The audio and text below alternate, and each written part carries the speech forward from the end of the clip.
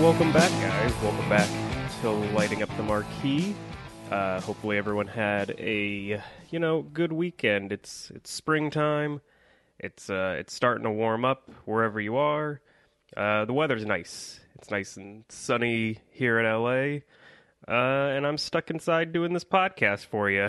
But it was good. I've been outside all day, actually. I was at my new job, actually starting training the last couple weeks, so I've been outside, and it was nice. It's nice day out in LA, but decided to do a discussion episode this week.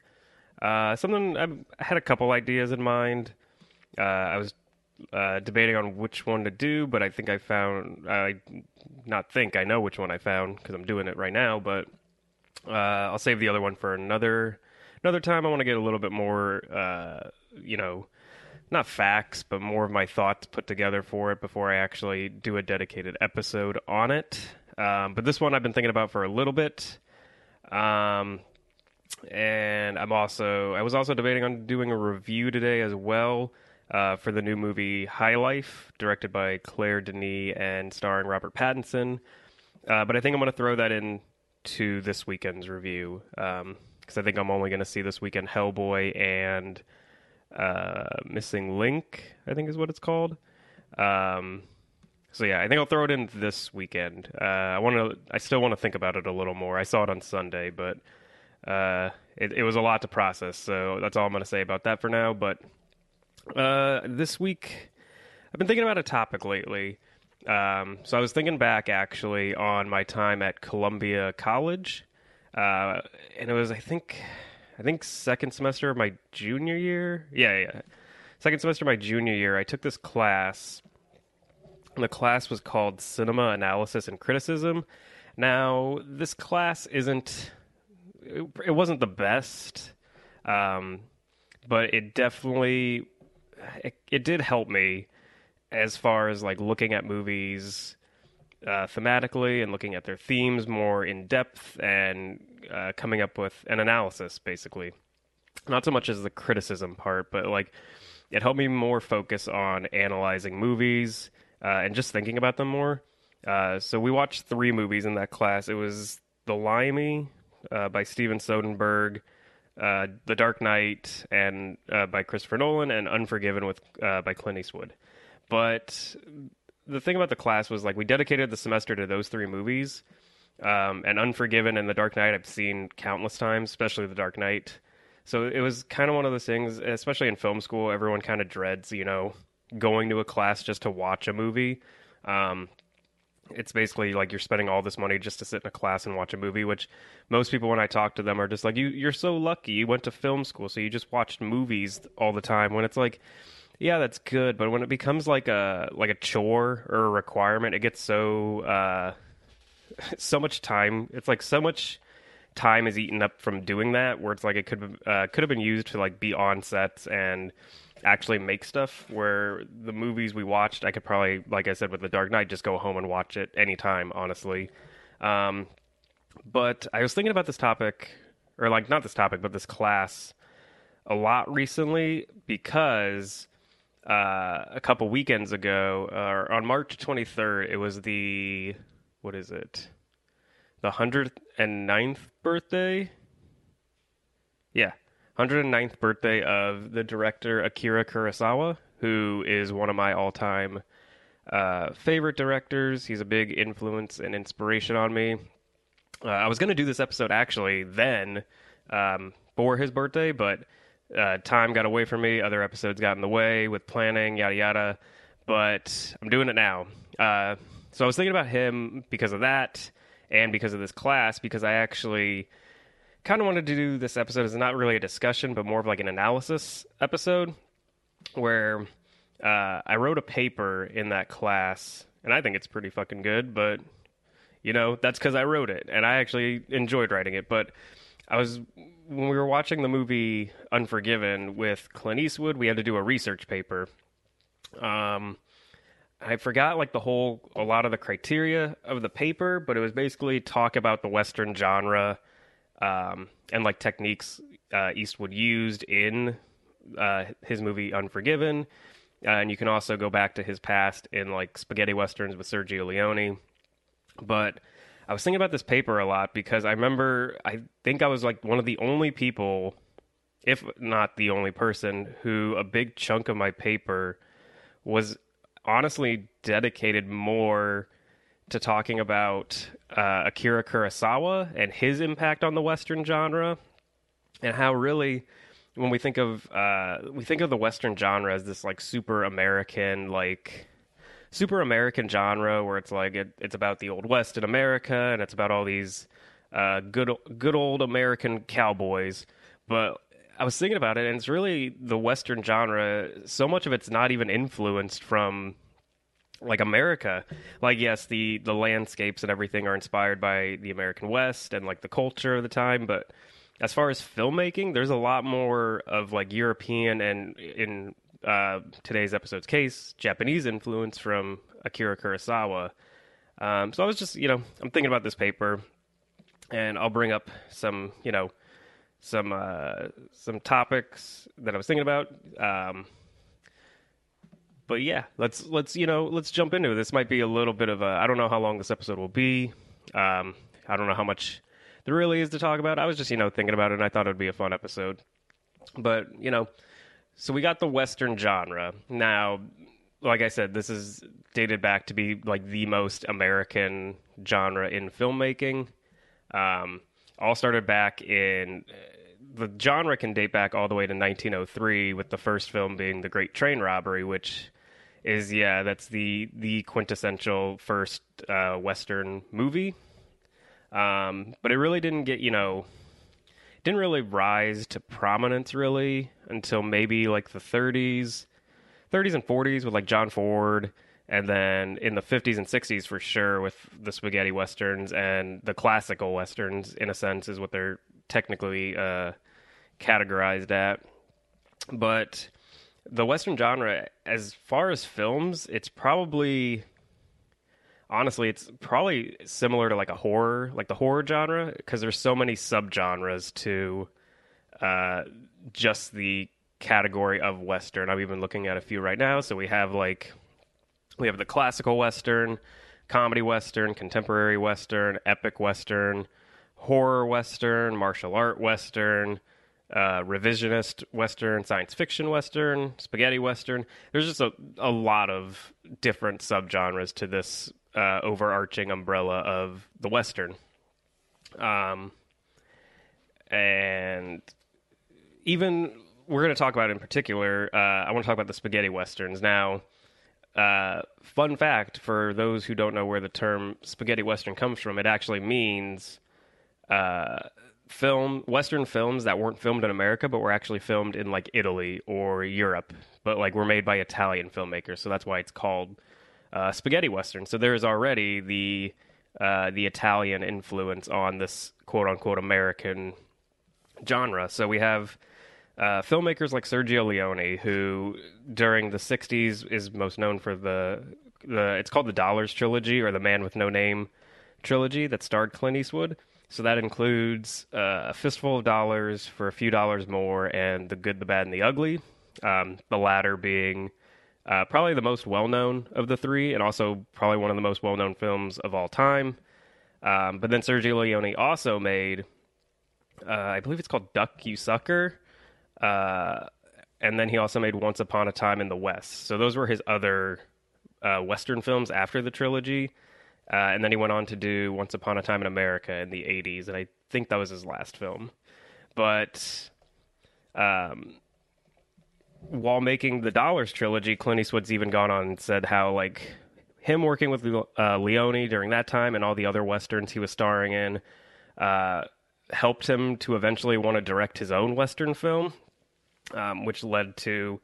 I think he directed a few before Unforgiven, but like a lot of his influence from working with Leone is definitely in Unforgiven, excuse me. But even Leone has his influences, so he was not the one that like crafted he did craft the spaghetti Western and made like the Western what it is, but he took most of his influence from Akira Kurosawa. Now, I don't know how many of you would out there know Kurosawa's filmography, but just know he's inspired directors like George Lucas, Spielberg, Leone, Coppola, even so far as I'll mention about remakes too in this episode. Star Wars is heavily inspired by Kurosawa's movie The Hidden Fortress, almost to the point where it's like pretty much the same beat points and same like plot elements in a sense. Um, and George Lucas has even said how that without Hidden Fortress, Star Wars wouldn't be. And even in some rights, Star Wars is considered like a space western almost because it's not science fiction; it's more like a space adventure. Um, but many people would probably know the movie The Magnificent Seven, whether it's talking about the one from a few years ago with Denzel Washington and Chris Pratt, or the one from the 1960s. Those two films are actually remakes of Kurosawa's film Seven Samurai from 1954.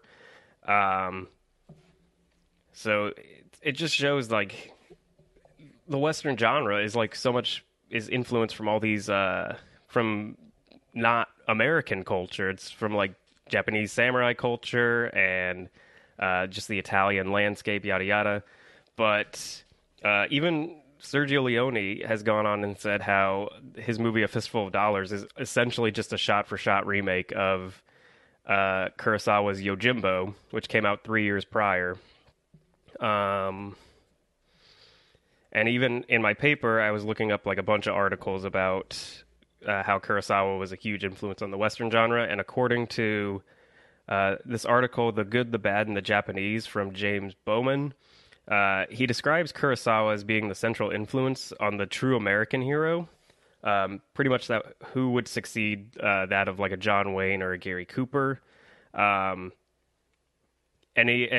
what he means by that is the star of most of Kurosawa's films was an actor by the name of Toshiro Mifune, I believe is how you pronounce his name.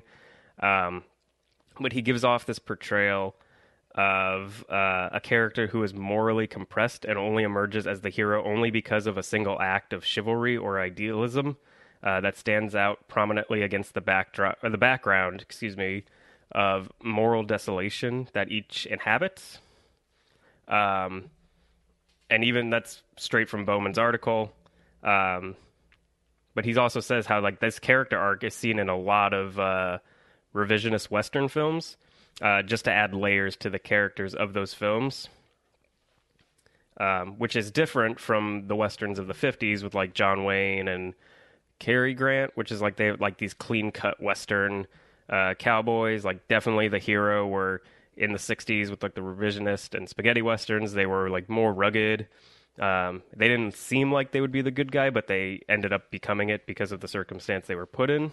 It's like Kurosawa and Mifune created the heroes that didn't look heroic. They were supposed to be better, or they were not supposed to be better than any other man apart from being quicker with a draw of the gun or effective with a samurai blade, basically.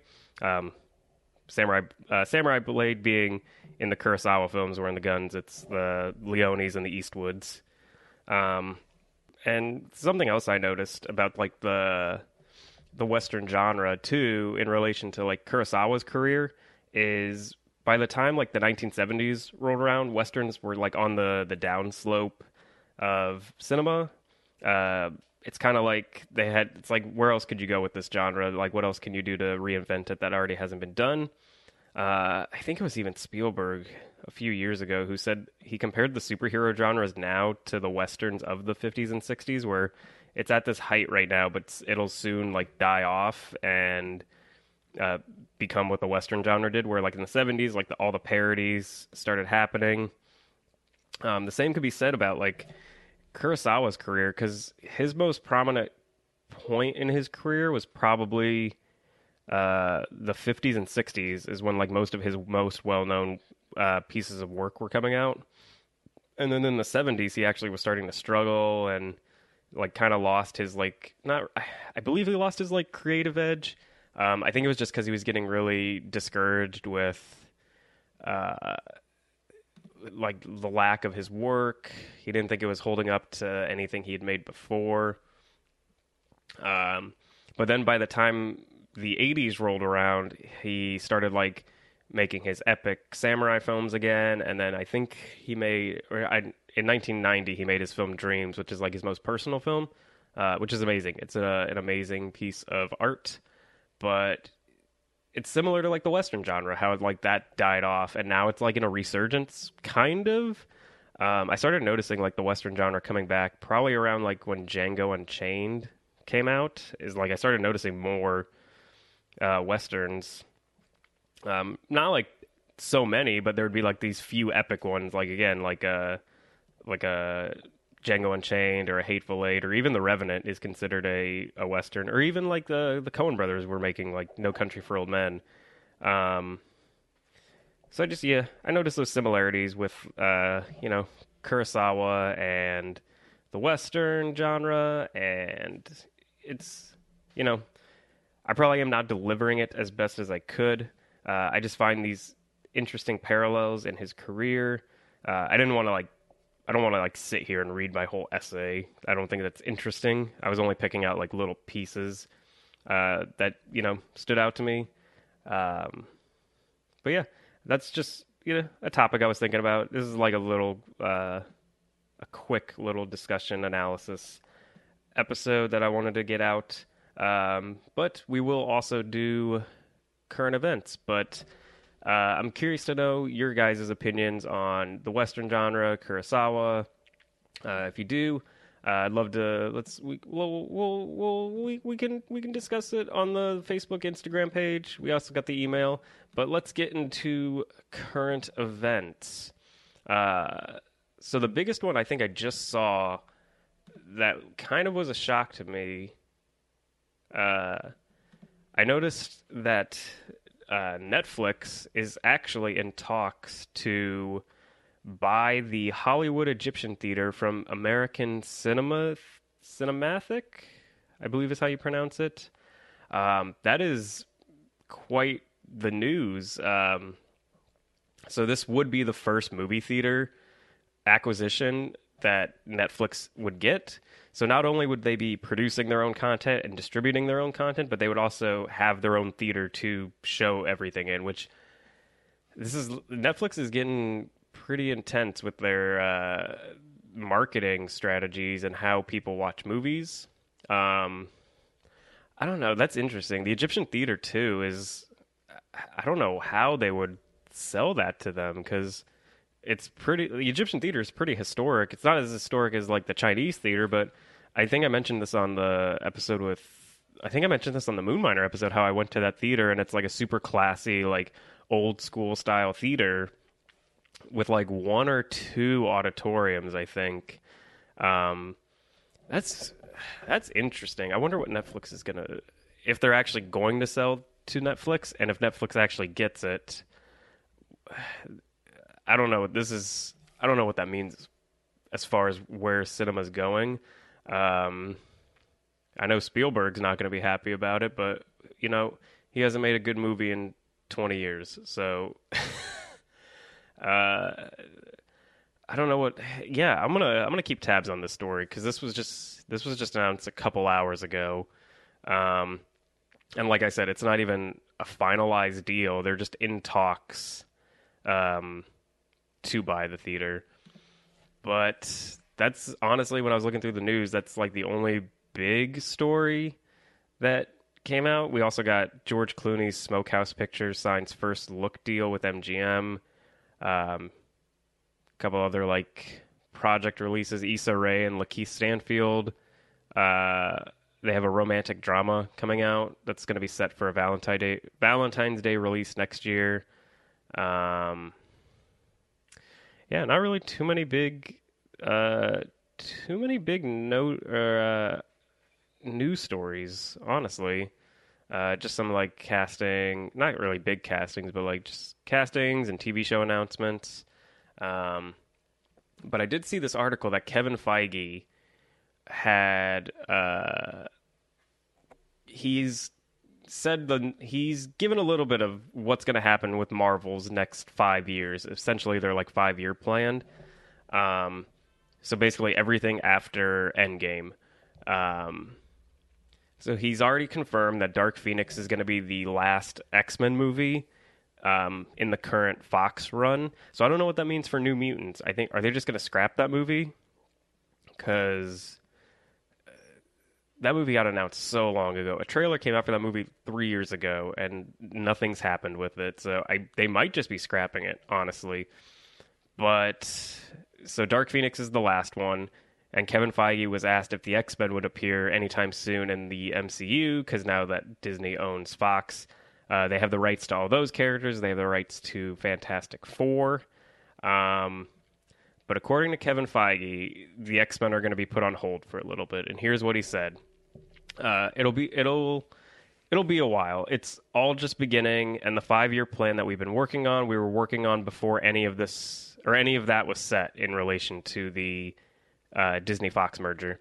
So really, it's much more for us, less about specifics of when and where the X-Men will appear right now, and more just the comfort factor and how nice it is that they're home and that they're all back. But it will be a very long time, which doesn't surprise me. As far as like how Marvel's been, the Marvel Cinematic Universe, Feige's had this plan for a while, and it doesn't surprise me that the next upcoming movies wouldn't have them in it. Maybe they could sprinkle them in like as cameos or like references because they do own them now. But yeah, it doesn't surprise me that they won't be in for a while. Especially since James Gunn got hired back and Guardians 3 has been pushed back. I don't even know what all the movies they've confirmed so far. So they haven't really confirmed anything. I'm looking at this. All that's confirmed right now is just Spider-Man Far From Home. And then like the Black Widow and the Eternals movie have been rumored. And then sequels for Doctor Strange, Black Panther are expected, and then Guardians 3 is going to be coming out later than it was initially scheduled just because of the whole James Gunn situation. But they haven't really made any new announcements past what will happen in Endgame, and honestly, they probably won't until after Endgame or even after Spider-Man. They like to keep everything pretty lock and key over at the Marvel headquarters and Kevin Feige. But I don't know what that means. Is New Mutants? I think that's just scrapped. I think they're just getting rid of it. That's stupid. That's so weird. I don't know. This is what's going on? What is going on with everything? I also thought the Black Widow movie was confirmed. I thought I heard they had a director for that too. I don't know. I don't know what is happening. I don't know what's happening. I think I need some time to process this. Sorry, this was a pretty short episode. I did not expect it to be that short, but just wanted to get another episode out. Didn't want to read my whole essay out because that's boring. But also not a lot of news really to cover. Could talk about the box office, but really it's not a surprise that Shazam's number 1, Pet Sematary 2. It's honestly not that big of a surprise. Yeah, I think that's going to do it for me this week, honestly. I'll be back this weekend for reviews of Hellboy and Missing Link. I keep forgetting that. Missing Link, and then I will throw in High Life in that. I will review High Life. So 3 movies this weekend. It'll be a pretty good weekend. But yeah, I think that's going to do it this week. Thank you, everybody, for listening. If you like the podcast, go check us out on Facebook and Instagram at Lighting Up the Marquee. And then you can also find us and listen to us on Apple Podcasts, Spotify, Google Play, and Stitcher. If you like the podcast, why don't you go rate us? Go give us a good rating. Go give us a good review. Spread the podcast around. We got to spread the podcast. Got to get more listeners. It's always good to get everybody included in on the discussion. If you have any recommendations or anything any questions you have for me, anything you want to ask, you can send it over to our email at lightupthemarquee@gmail.com. But yeah, I think that's going to do it this week for Lighting Up the Marquee. I'm your host, Tim Martin, and, Mile 22 is bad.